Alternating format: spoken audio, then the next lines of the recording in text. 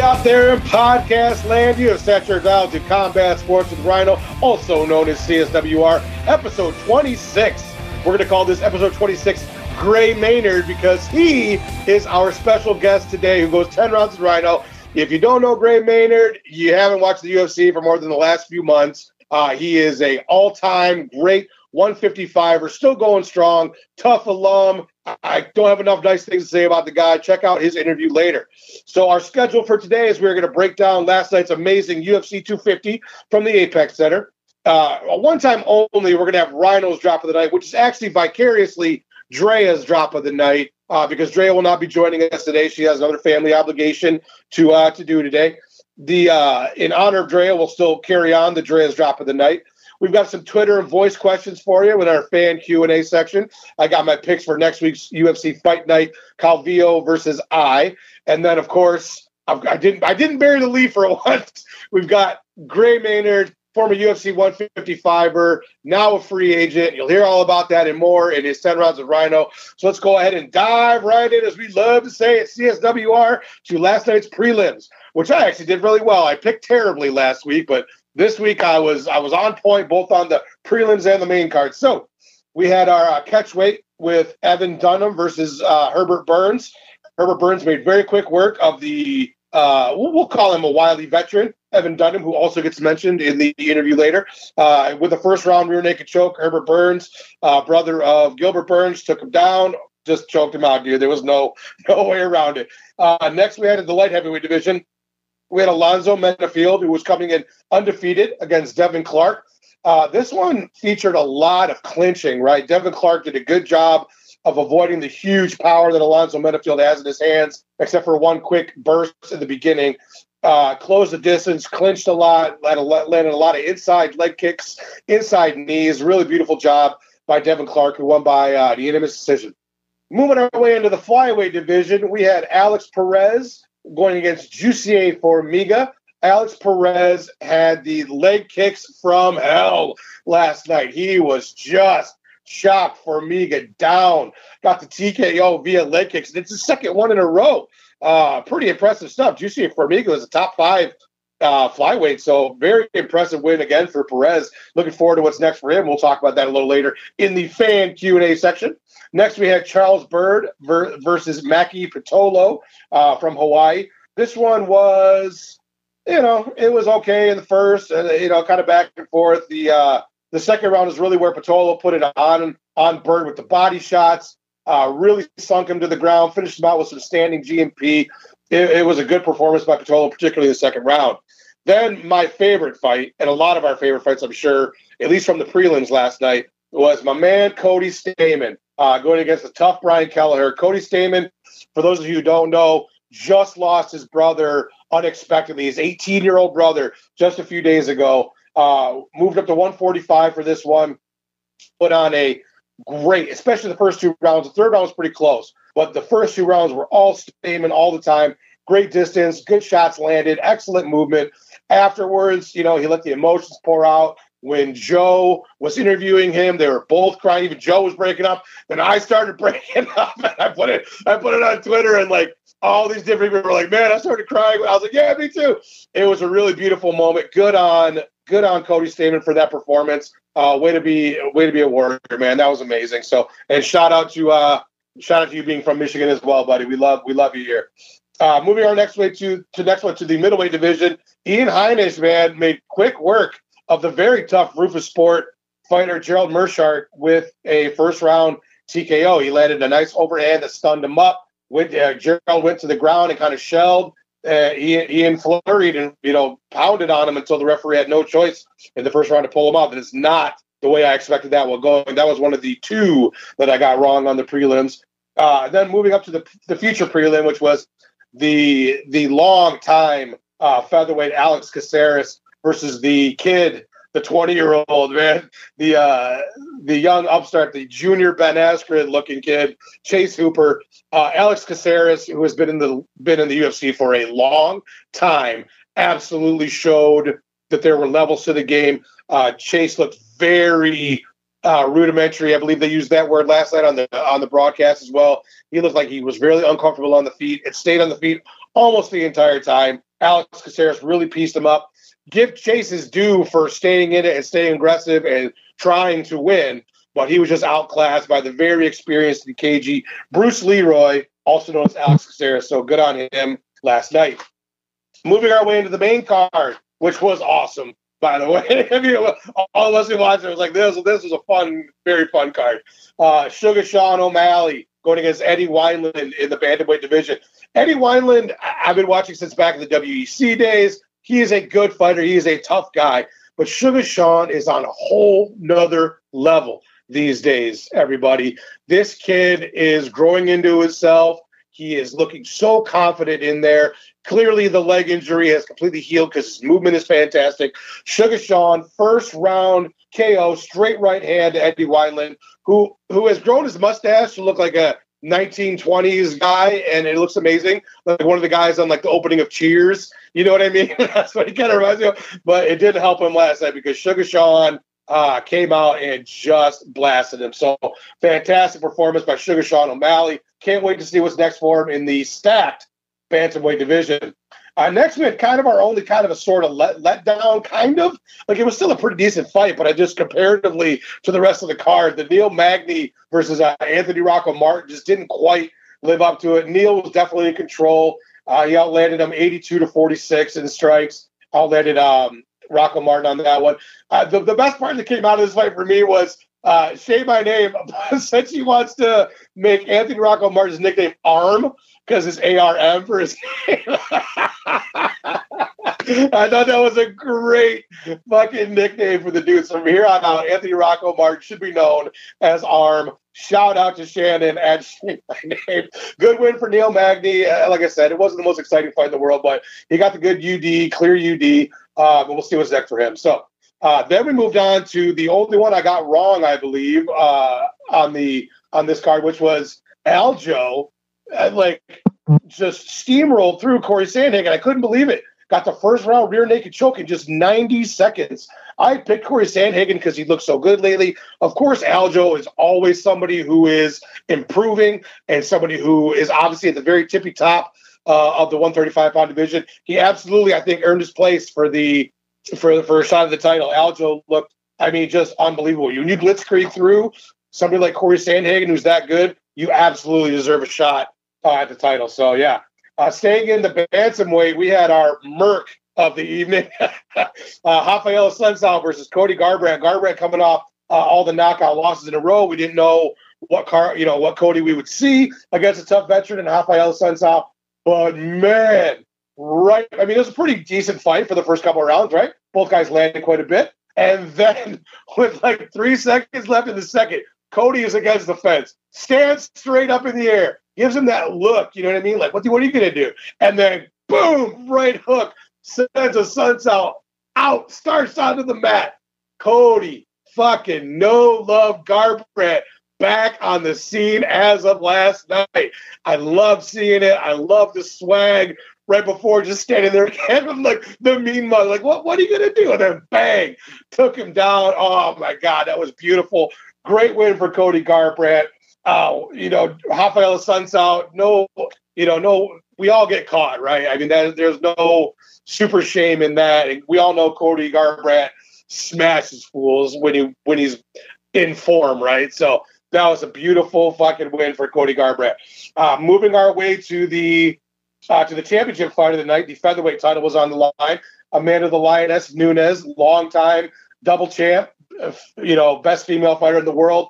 And again, I always say with a small amendment, Valentina is right beneath there. But I still have Amanda as number one going against the tough Canadian, Felicia Spencer. The Lioness did what the Lioness does, right? She outlanded the very tough Spencer, 132-70. She had 6 takedowns to Spencer's none. All right? That's huge, dude. In a 5-round fight, 6-0. In takedown, she tripped her. She pieced her up on the feet. Spencer did a good job showing her toughness and being able to withstand, much like she did for most of the fight against Cyborg. But it was clear who was the varsity and who was the JV in this fight. You know what I'm saying? So Amanda Nunes, again, big win for her, retains the title. She's just stacking up wins left and right. I don't know exactly what's next for her, but there's a great question in the voicemail questions today about that. So we'll get to that a little bit later. So that was our recap of 250 last night from the Apex Center in Las Vegas, Nevada. Now I'm going to vicariously go through Drea, or she's going to vicariously go through me. Either way, Drea's drop of the night last night was absolutely Cody, no love, Garbrandt just smoking Rafael Sunsao. That was such a beautiful hook, completely landed flush, put him on the ground. It was a wrap on that one, right? So Cody Garbrandt definitely gets Drea's drop of the night, read by Rhino this week. Okay, we look forward to having her back next week for sure. We all love you, Drea. Chin up, my friend. So we are now going to rock and roll into our Twitter questions, which I am a little out of sorts in reading and then answering, but I'm going to do my best. I'm a professional. What are you going to do? All right. So our first question comes from my dear homie Ryan, the Mixed Man from up in Minnesota way. He asks, "What's next for Sugar Sean?" So I absolutely was looking at the rankings, looking at some of the matchups. He needs to have somebody who is considerably higher than him. I think he's earned that. I think he is that talented. His trajectory is super duper high. So the two names that I came up with, my friend Ryan, that I would love to see next are Cody Stamen, who said he's going back to 35 after last night's, by the way, win, or Rob Font, or as I love to say on the show, Rob Font. I think both of those, obviously, Cody and Sean both won last night. Rob Font would be a great matchup. These are both things. They're higher ranked than Sean. They both provide different kinds of problems for Sugar Sean O'Malley. Really, really good test for him. So, again, Cody Stamen or Rob Font. One of those two guys or who I'd like to see go against Sugar Sean next. And that'll answer some more questions for us about, is this kid, when is he going to be ready for a title shot, so on and so forth. So, yeah, great question, my friend. Hope you're staying safe up there and all is good. Next comes from my buddy Brian from the Holman's at Holman Sale. What do I think about, or how do I feel about the fights being in the Apex Center with no guests? So obviously it's not my first choice. I prefer there to be a crowd. I wouldn't mind, and I think I talked about this on the Split Decision podcast a couple weeks ago. I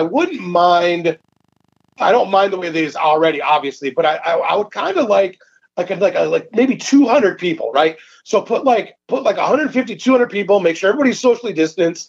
They can wear, masks inside.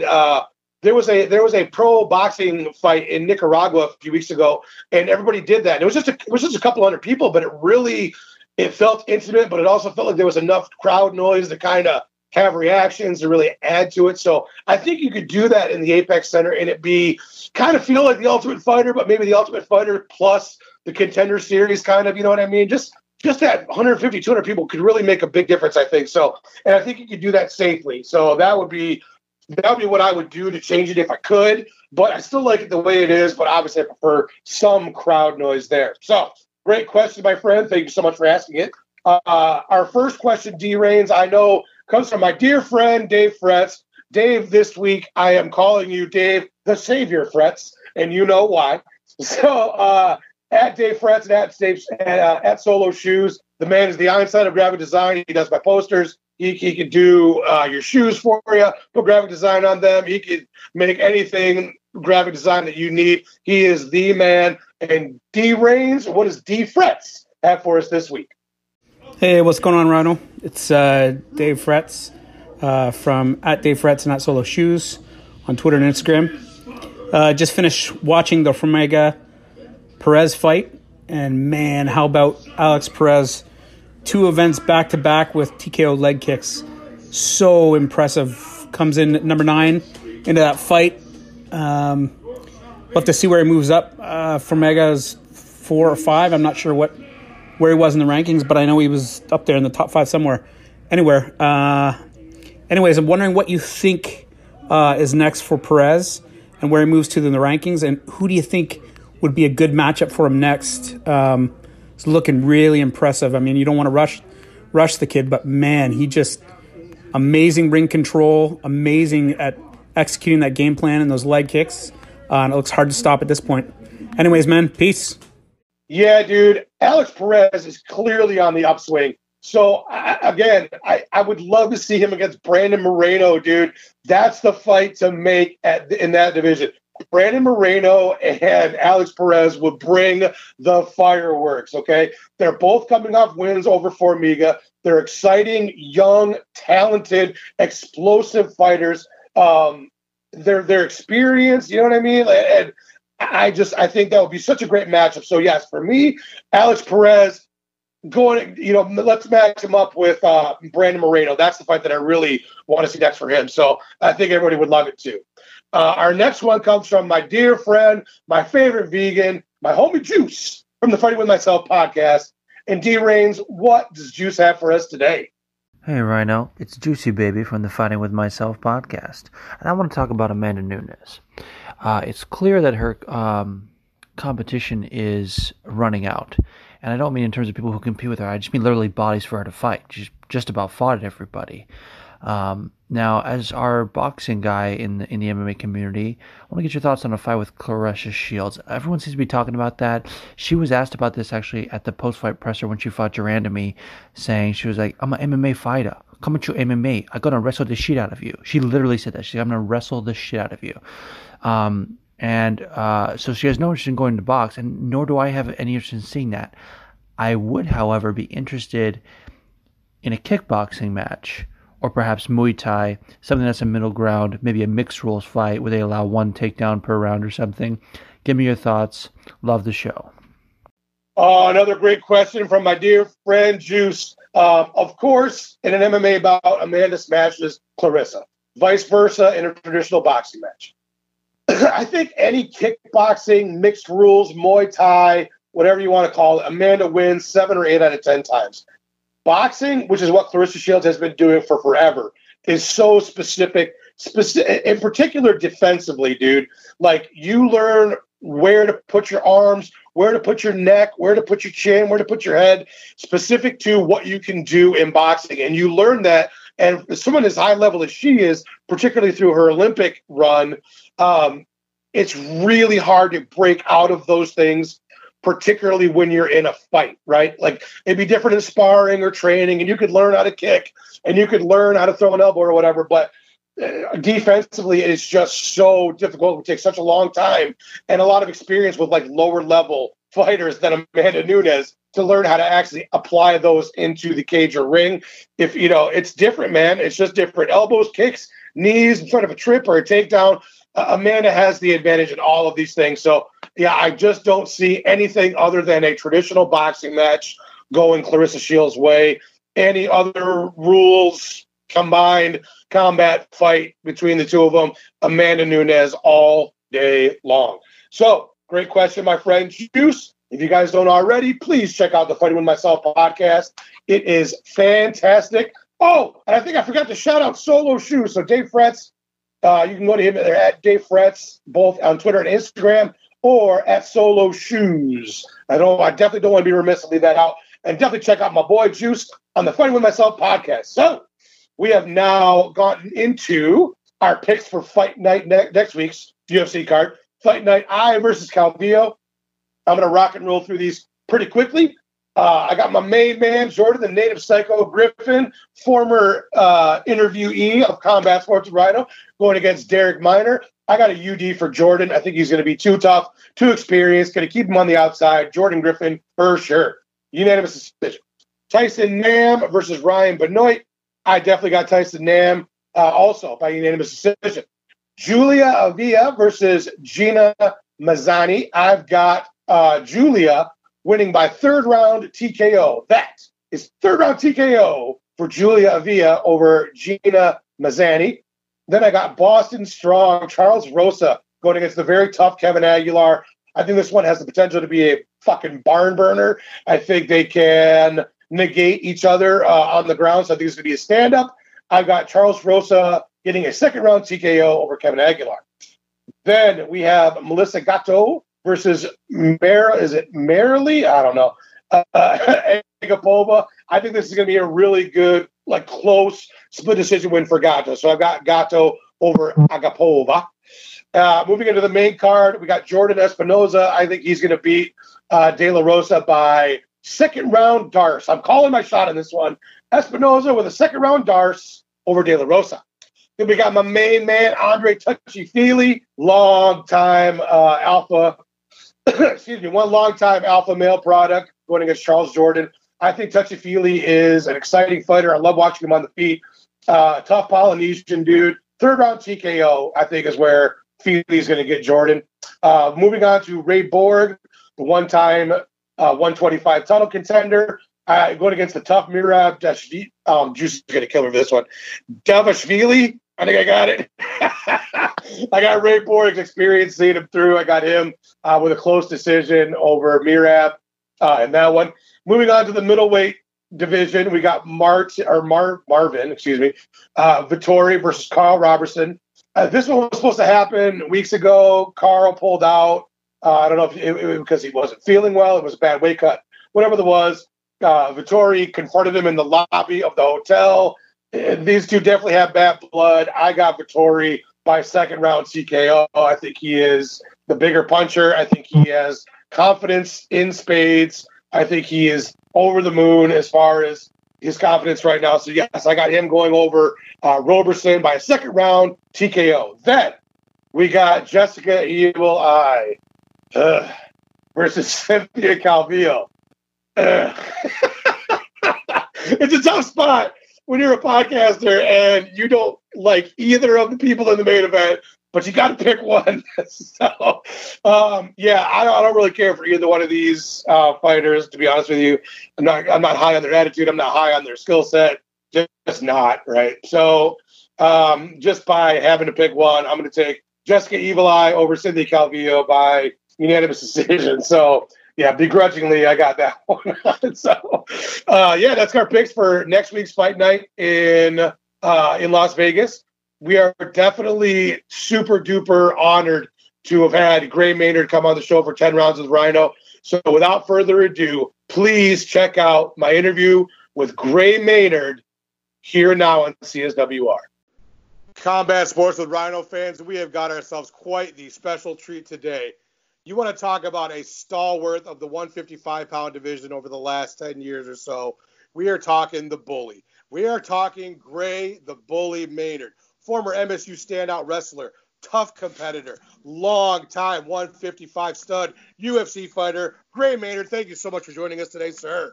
Appreciate you having me. Oh, dude, we are over the moon to have you. I know you stepped in late replacement, as the great fighters often do, and I can't tell you how much we appreciate it. So we're going to go ahead and dive right in, as we love to do at CSWR. Round one with 10 rounds with Rhino is almost always the same for everybody because I love to hear the story. How, in fact, did you get started in MMA, Gray? Yeah, graduated college 2003. Then I moved out to Arizona to train for the Olympic team in 2004. And, that's a tough road. So kind of figured it was about time to call it quits. And I came back to Vegas, started working, doing real estate. Really wanted to keep training, just because that's what I've been doing since I was 3 years old. Sure. Joined a couple jiu-jitsu. There was only a couple jiu-jitsu gyms like back in 05, 06. And got with Cobra Kai and just went in there and started like kind of screwing around with jiu-jitsu. And back then the guys on the team that weren't even in the UFC yet were Kendall Grove, Troy Mandalones, Jason Miller, Phil Baroni. He was in the UFC, but absolutely. Jay Huron. I mean, there was just like there's probably more guys. I'm just kind of coming up short. That's already quite the list. Yeah, and everybody was just trying to get in, trying to make it, and there's a lot of Hawaiians, training, and just really loved how, to have a person that three-time All-American, to kind of kind of teach them takedowns, and word got back to BJ Penn. He called me up to fly me down to help him train for Rodrigo Gracie, and he had a fight in Japan. So I flew down there for about 3 weeks, helped him out, kind of got into MMA, a little bit more, like, oh, this is pretty cool. Yeah. And then came home and I talked to my boss, and he coached me throughout my childhood, and he's like, you know what, if you're going to compete, just do it right now. Don't talk about it. And so I quit my job, and the wrestling tournament was out here, Cliff Keen, and I was having dinner with Kevin Vogel. He's up there too. Yeah. Big wrestling guy. And he was a big Greco guy. And I was, I remember I was eating with him and told him, like, I think I'm going to get into MMA. And right then he called up Couture, and Couture's like, I'm here in town. Let's bring him in. So right then I jumped in with Couture. He was training at the Tough Gym for Chuck Liddell fight, and Forrest Griffin was over there. Jay Huron was over there. Alex Schonauer, Pyle. There was just a who's who. Yeah. Of probably about 10, 12 guys. And just started training there, and that's when I never looked back, and that's when I got into it. That's amazing, dude. There was a lot of names for guys who got into it really heavy when I got into it that I'm like, Really? You trained with him? Oh, really? He was there too? Yeah. Oh, man. So, for those of us in our age group, man, that really is a who's who about that time period. So you talked about it a little bit. Yeah, it's crazy. My amateur fight, I fought an amateur fight up in Oregon on Couture's show, Sport Fight. And me and Evan Dunham, we fought like our amateur fight. Right. Yeah, he just had a fight. He lost I think last night. Yeah, but, last night too. It was crazy. Yeah, we look back on it and it's like, man, that's crazy. We fought amateur. I know, that's so funny, dude. Yeah, that's crazy. Yeah, he literally just fought last night when I was researching for your interview. I was like, holy shit, they fought the Ammies? Like, I had no idea. So that's a great way to transition into my second question, Gray. So obviously you were a super high level wrestler at MSU. What was some of the differences because people talk about there's wrestling and then there's wrestling for MMA, or there's boxing and there's boxing for MMA.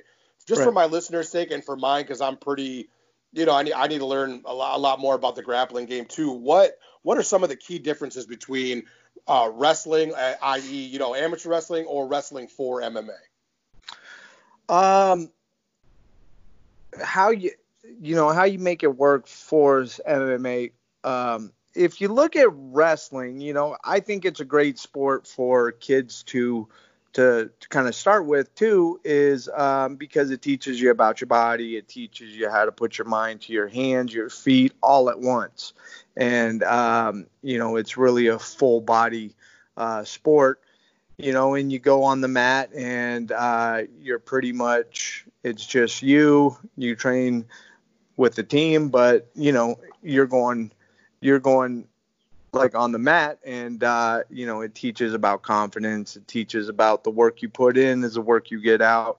And it's a great sport for kids, but transferring all that, a lot of that just transfers kind of naturally, just knowing how you compete without a team, confidence, also understanding when you get into boxing, you have to put the work in, but wrestling, usually you're in a lower stance. You got Greco, you're a little bit taller stance because you can't go below the waist. Right. But you really have to learn a little bit more about clinches. You also have to learn about like not keeping your head down to where you're getting caught into guillotine chokes. There's a little bit of transition, but with the right amount of work, it's easy to do. But it's basically you kind of have to change a little bit more to a Greco style, because you are standing up, because you have to defend punches and kicks. And, if you had a low stance, it'd be a lot different. But, it's just changing up to where you're not hitting your knee on a shot. You're being a little bit more careful about getting your head in a spot to where you can get guillotine choked or choked out. Right. And, a lot of body locks, a lot of high double legs, and yeah.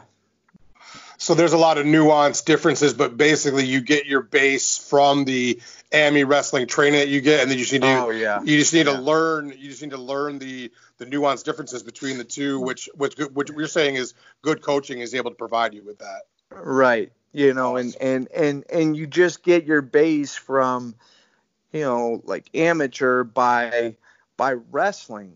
Right. Right. how to learn these new moves and how to change it up, these small details, because you've trained your body to use every inch, and put your mind to that, to where, you have a match on Thursday night and you watch that tape and it's like, wait, I got to change this up, and you got to change it up for Saturday. You have to be prepared to make those adjustments. Gotcha. It's not exactly similar to the transition between amateur boxing into pro boxing, because right. The biggest difference is that it's still a lot of the same style, but it's scored completely differently. It's longer. Yeah. The maximum you go is 9. It's 6 minutes, because it's 3 twos, and then the minimum you go in pro is 4 threes. So there's a big difference in controlling your breathing and how much output and all kinds of stuff like that, because it's pretty frantic. And then when you want to get into that detail, of course, you have to change your energy system, because we're talking about in college, you have a 3-2-2. Okay. You have to pace you have to create a little bit more of a pace. Your breathing, of course, and distance, because wrestling, you're usually pretty close quarters, but with boxing, you got to understand distance, and then you start adding the takedowns, you got to understand even more distance. Absolutely, dude. And how to control that. Right. Yeah, that's great insight. I really appreciate you answering that one as thoroughly as you did. That was awesome. So basically, I would say, and this is a pretty fair statement, I think you'll agree with, the Frankie Edgar trilogy is probably what most fans associate you with, right? But right. You've got some great wins over some outstanding 55ers over time. Dennis Seaver, Roger Huerta, Jim Miller, Nate Diaz, and Frankie Edgar, of course. Is there one fight of yours that you stands out for you as your favorite or most satisfying in your UFC career? The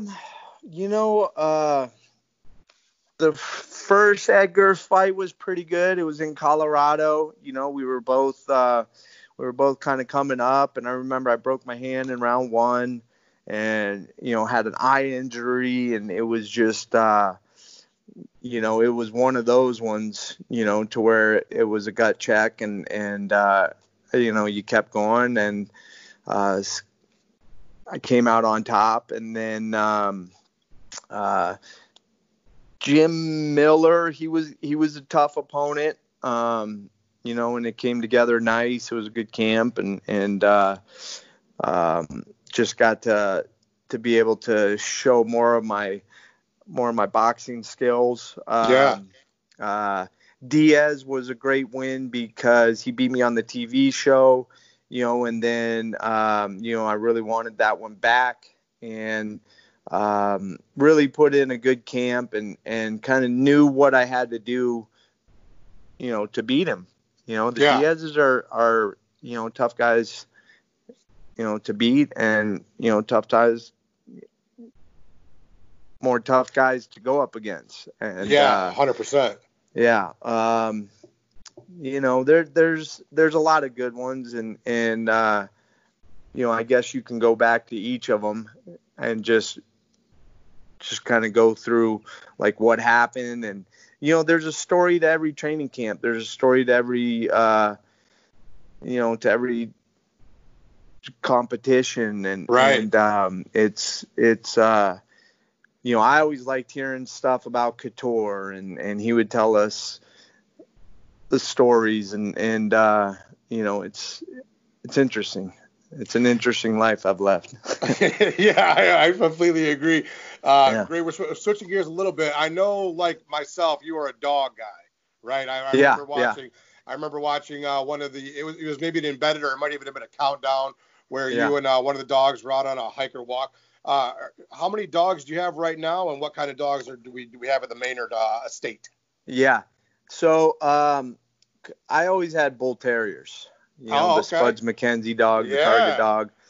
I actually ended up getting a bull terrier when I was in college. My last year in college, it was kind of a rescue dog. I kind of took him from a place where he was neglected, and he was definitely a handful. He was a little dog aggressive, and just had to work with him a lot to be a good dog. But he was a bully. He was a bull terrier, but he was a bully.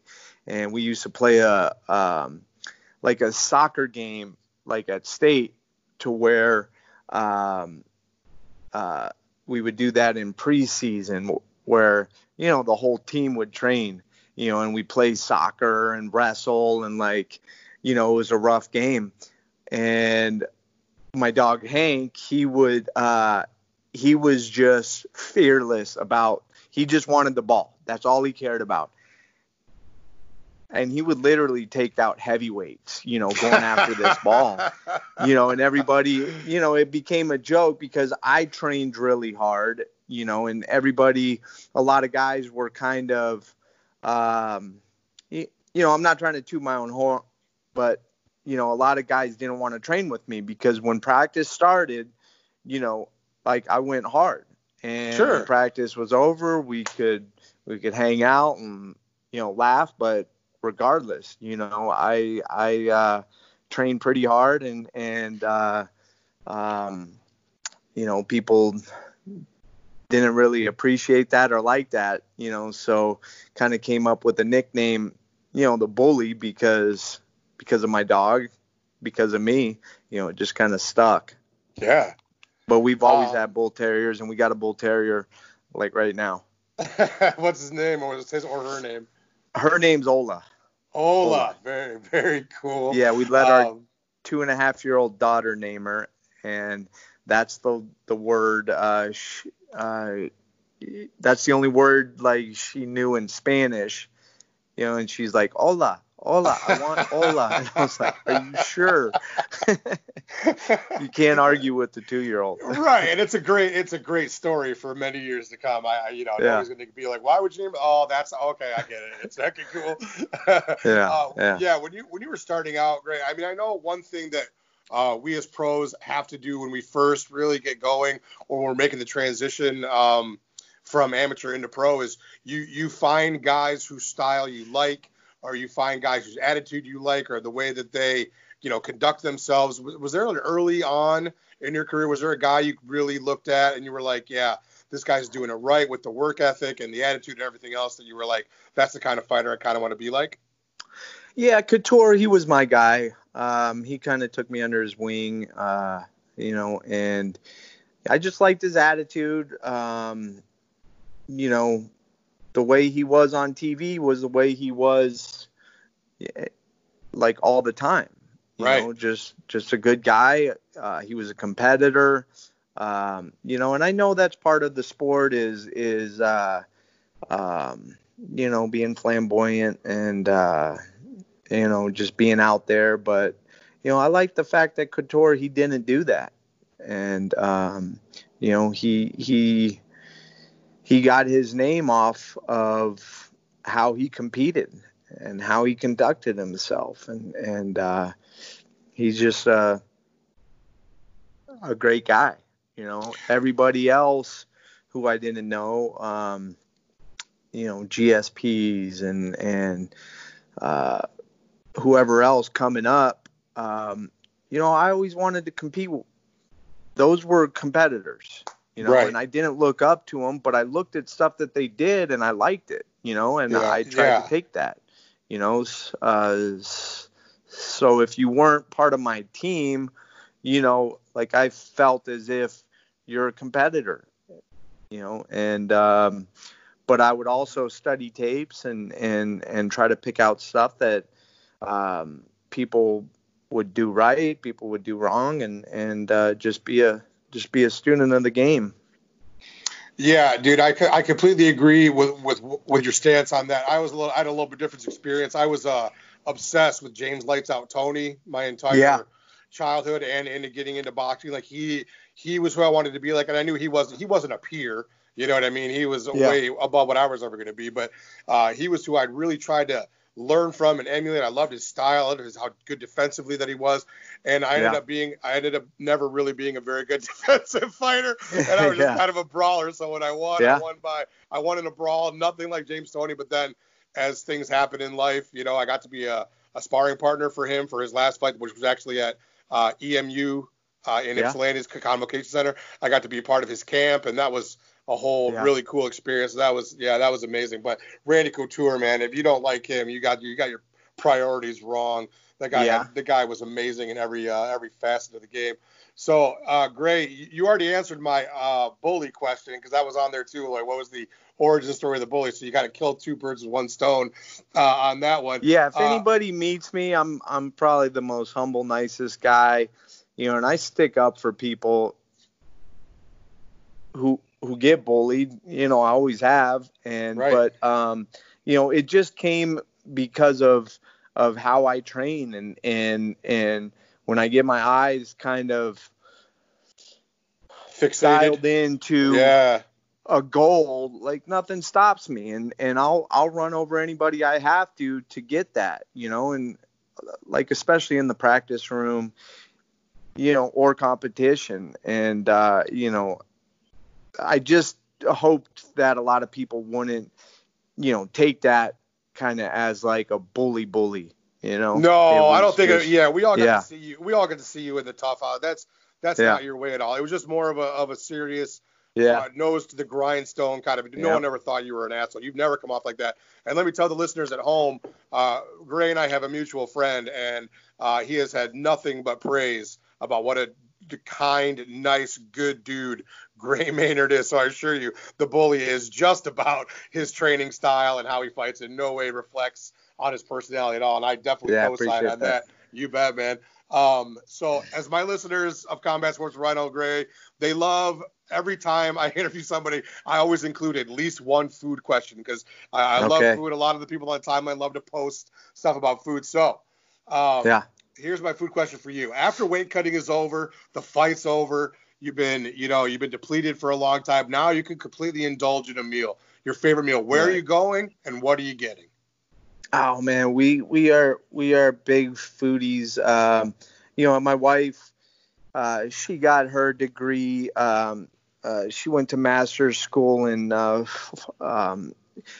like basically to be a holistic doctor, how to heal people through nutrition, how to heal people through kind of lifestyle change. So we do have a food Nazi in the house, but we eat really clean, and the kids eat clean. But a lot of people kind of take that as okay, we eat plain chicken and broccoli, but that is far from what we eat. I mean, we eat juicy steaks and we have great breakfasts and we just use good ingredients, and it's all directed towards our health and to feeling as good as possible.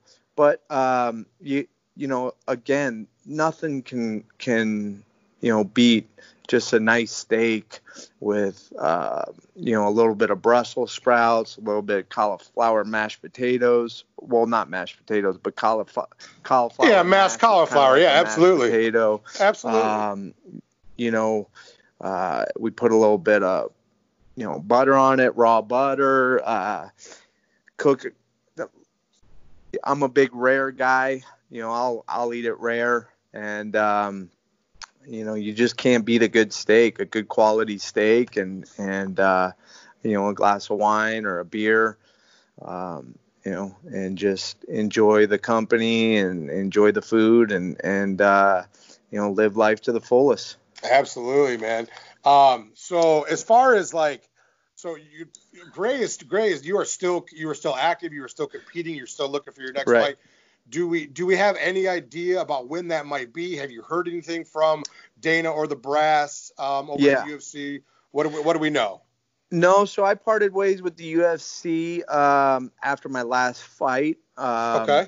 So we've been taking, I took a little time off after that because my wife was still in her school. She was doing the master's degree, and we still had a little baby, and just took a little bit of time off. Did some coaching, did clinics, a lot of a little bit of traveling, and it was basically, let's get through a little bit of the personal stuff to where if and when I do go back, I can concentrate on training. So as of now, before COVID hit, it was getting to that point to where I was like, all right, maybe we start checking, for a fight and so, but then COVID hit and it's completely changed up the game, and we'll see. I'm not stressing about it, and these last 1 fight, 2 fights, 3 fights, are going to be more for me, and just enjoying it because it's a great sport, and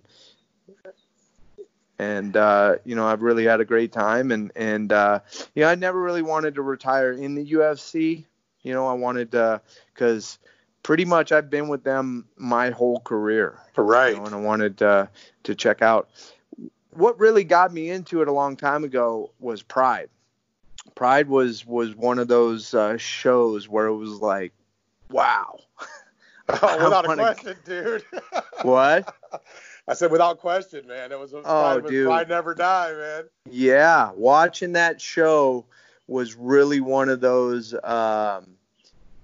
experiences to where you're like, this is awesome. They could do soccer kicks, and the entrances and the audience. It was really unbelievable.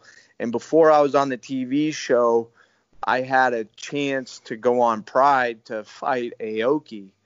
Wow. And his opponent pulled out about 2 weeks before, and the Japanese, Japanese kind of promotions, they did it a little bit different. They probably call about 3 or 4 guys, hey, you want this fight, you want this fight, you want this fight, and people would probably agree to it, like, yeah, okay, it's on, it's done. And so I thought it was done, and kind of getting like all my stuff in order, and they called me like the week of, or called the guy who was kind of hooking it up, and they're like, no, we're gonna go on another guy, and that's what they did. But that was my one opportunity. I wish it would have came through. Yeah, man. First of all, I had no idea that's how Pride did business at that time. That's A. And then B, Shinya Aoki would have been, what a fight. I mean, the guy probably has the best guard in the history of mixed martial arts, and was a really huge name at the time. But, like they say, everything happens for a reason. And then, like I said, you're still going, dude. You're still time. There's still, the guy I had on last week, fighter Devin Powell, he's talking to Ryzen right now. He said he was very interested in fighting over there. I know Ryzen's got some great promotions that they're running over there right now, some great fight cards. So, being a free agent has some pretty advantageous aspects to it. So we can see you anywhere next, which is fucking amazing. I love it. So great. We have rocked our way into our final question, round 10. You've hit round 10 with Rhino. Yes, sir. Usually it's kind of a wild card question, but for you, you've had such an interesting career already, and you know, you've done TV and you've done the Tough House, and you've coached on the Ultimate Fighter, and you've coached in regular life. There's been so many things that you've done. In 5 years, theoretically, you'll be done competing and fighting. What do you see yourself doing in 5? Like, what's like 5 years from now when you and I are both 46? Yeah. what is the bully going to be doing, do you think, at that point? So of course I'll be coaching wrestling, coaching MMA, helping out anybody I can. But really, my wife and I, like, our goals are to get a lot of information out there about health. Right? Oh, great. We'll be starting up a website here soon, and just general health, a little bit of MMA. Like an example is probably brain health, right? Helping pro athletes with really taking care of their brain. There's ways to heal your brain. There's ways to make it better. There's ways not to have long-term damage. But a lot of people don't have this information because you're too busy training. You're too busy stuck in this sport. And that's really been our last 5-7 years is, even 10 years is just really coming up with these, how to train right, how to live right, how to eat right, how to, biohacks, how to help your body, how to help your mind. I mean, we can always kind of talk about, oh yeah, if you do this, this, and this, you're going to live longer. And I mean, nobody can guarantee that, but it's not about that. It's more about trying to live better, right? Yeah. Try to have more of a quality life, and we really feel like, my wife is a genius with all this stuff, and I'm kind of a guinea pig, and we have a lot of information to get out there, and that's probably going to be our task is trying to get it out to people. Oh, dude. Well, let me just tell you, not only from a fan perspective, but from an actual former pro fighter myself. And like I said, I haven't completely closed the door from doing it again, but I'm probably retired, not sure. But, I had a 10-year long career, 3 years in the amateurs before that. And I worry about brain health and long-term quality of life every day. Yeah. It's something I think about and I'm concerned about. So I really appreciate that that's the avenue you guys have decided to explore together. I will absolutely be following it and writing down information. And I really look forward to seeing what you guys come out with over the next few years, and if I can employ it into my own life. And I'm sure lots of other people are too, whether you're a former fighter or not. So, Gray, I got to tell you, man, I can't tell you how much I appreciate you being on the show today. You stepped in like a champ does. I can't tell you that, how awesome that interview went. They flew by. That was already a half an hour. I mean, that was just, it felt like 5 minutes. So, man. Again, dude, thank you again so much. We'll go ahead and we'll get the promo poster put out right away, and then we'll get the show link in a couple hours, man. Yes, sir. Yes, sir. All right, again, great. I appreciate you too. Thanks so much for being on, Gray. We'll talk to you soon. Hey, this is Gray the Bully Maynard. I just went 10 rounds with Rhino. I know I say it every week, and I'm guessing sometimes people get tired of hearing it, but it's true. Having these guys on who I've watched for years, who I've studied, have emulated, have talked about, and gals too, it's not just the guys. I am always just so impressed with how they're able to share their stories and to let us get to know them on a personal level and let us know into their thoughts. And what a cool thing him and his wife are doing as far as worrying about fighter and people, just regular people, health and safety, and brain health, and getting into a better position for a higher quality of life down the road. I mean, what a cool endeavor to get into. So shout out to Gray and to his wife. This is amazing. That was an amazing talk, getting an interview with you, dude. Thank you. So we are now careening to the end of our show. We've got our shout outs to give. I want to thank everybody who did a question today. My man, Dave Fretz, at Solo Shoes, Twitter and Instagram. My boy Juice, my favorite vegan numero uno, who loves to fuck with me when I mispronounce someone's name. So I'm sure I've got a couple of needles coming my way later out there. My boy Brian from the home and sale class for his question. And then, of course, Ryan, the mixed man, for his coming in via Twitter. I definitely want to say shout out to Drea, my feature player. I know you're gone this week and you were definitely missed. We look forward to having you back next week. Rest in peace, the little Smokey, the beautiful little dog that passed. We hope he is up in the great yard in the sky playing with hundreds of other dogs, getting all kinds of love as I believe dog heaven goes. So, my man Dave Rains, my engineer with the most, thank you so much to all my friends and family and everybody in the Rhino gang. Thanks so much for listening this week. We've had a ton of new listeners due to the follow train and just everything else. So we're going to keep bringing the best we can every week to make this show better and better. I loved my interview this week. Look forward to next week. We got another really cool guest on board for next week, which everyone I think is going to be stoked on. I'm certainly happy about it. Thank you to all my friends and family. Thank you to everybody in the world who is standing up for what they believe in. There are still injustices in this world for members of our human race, man. There are, and we who are not. If we're silent, we're not helping. We're not helping, right? I want everybody to remember that if there's injustice for some, there's injustice for all. We have to stand together. I love all you guys. Let's be safe. Let's stay home. Let's practice social distancing when we can. Everybody be cool, be safe. I love you guys. And we will see you next week. K-Side.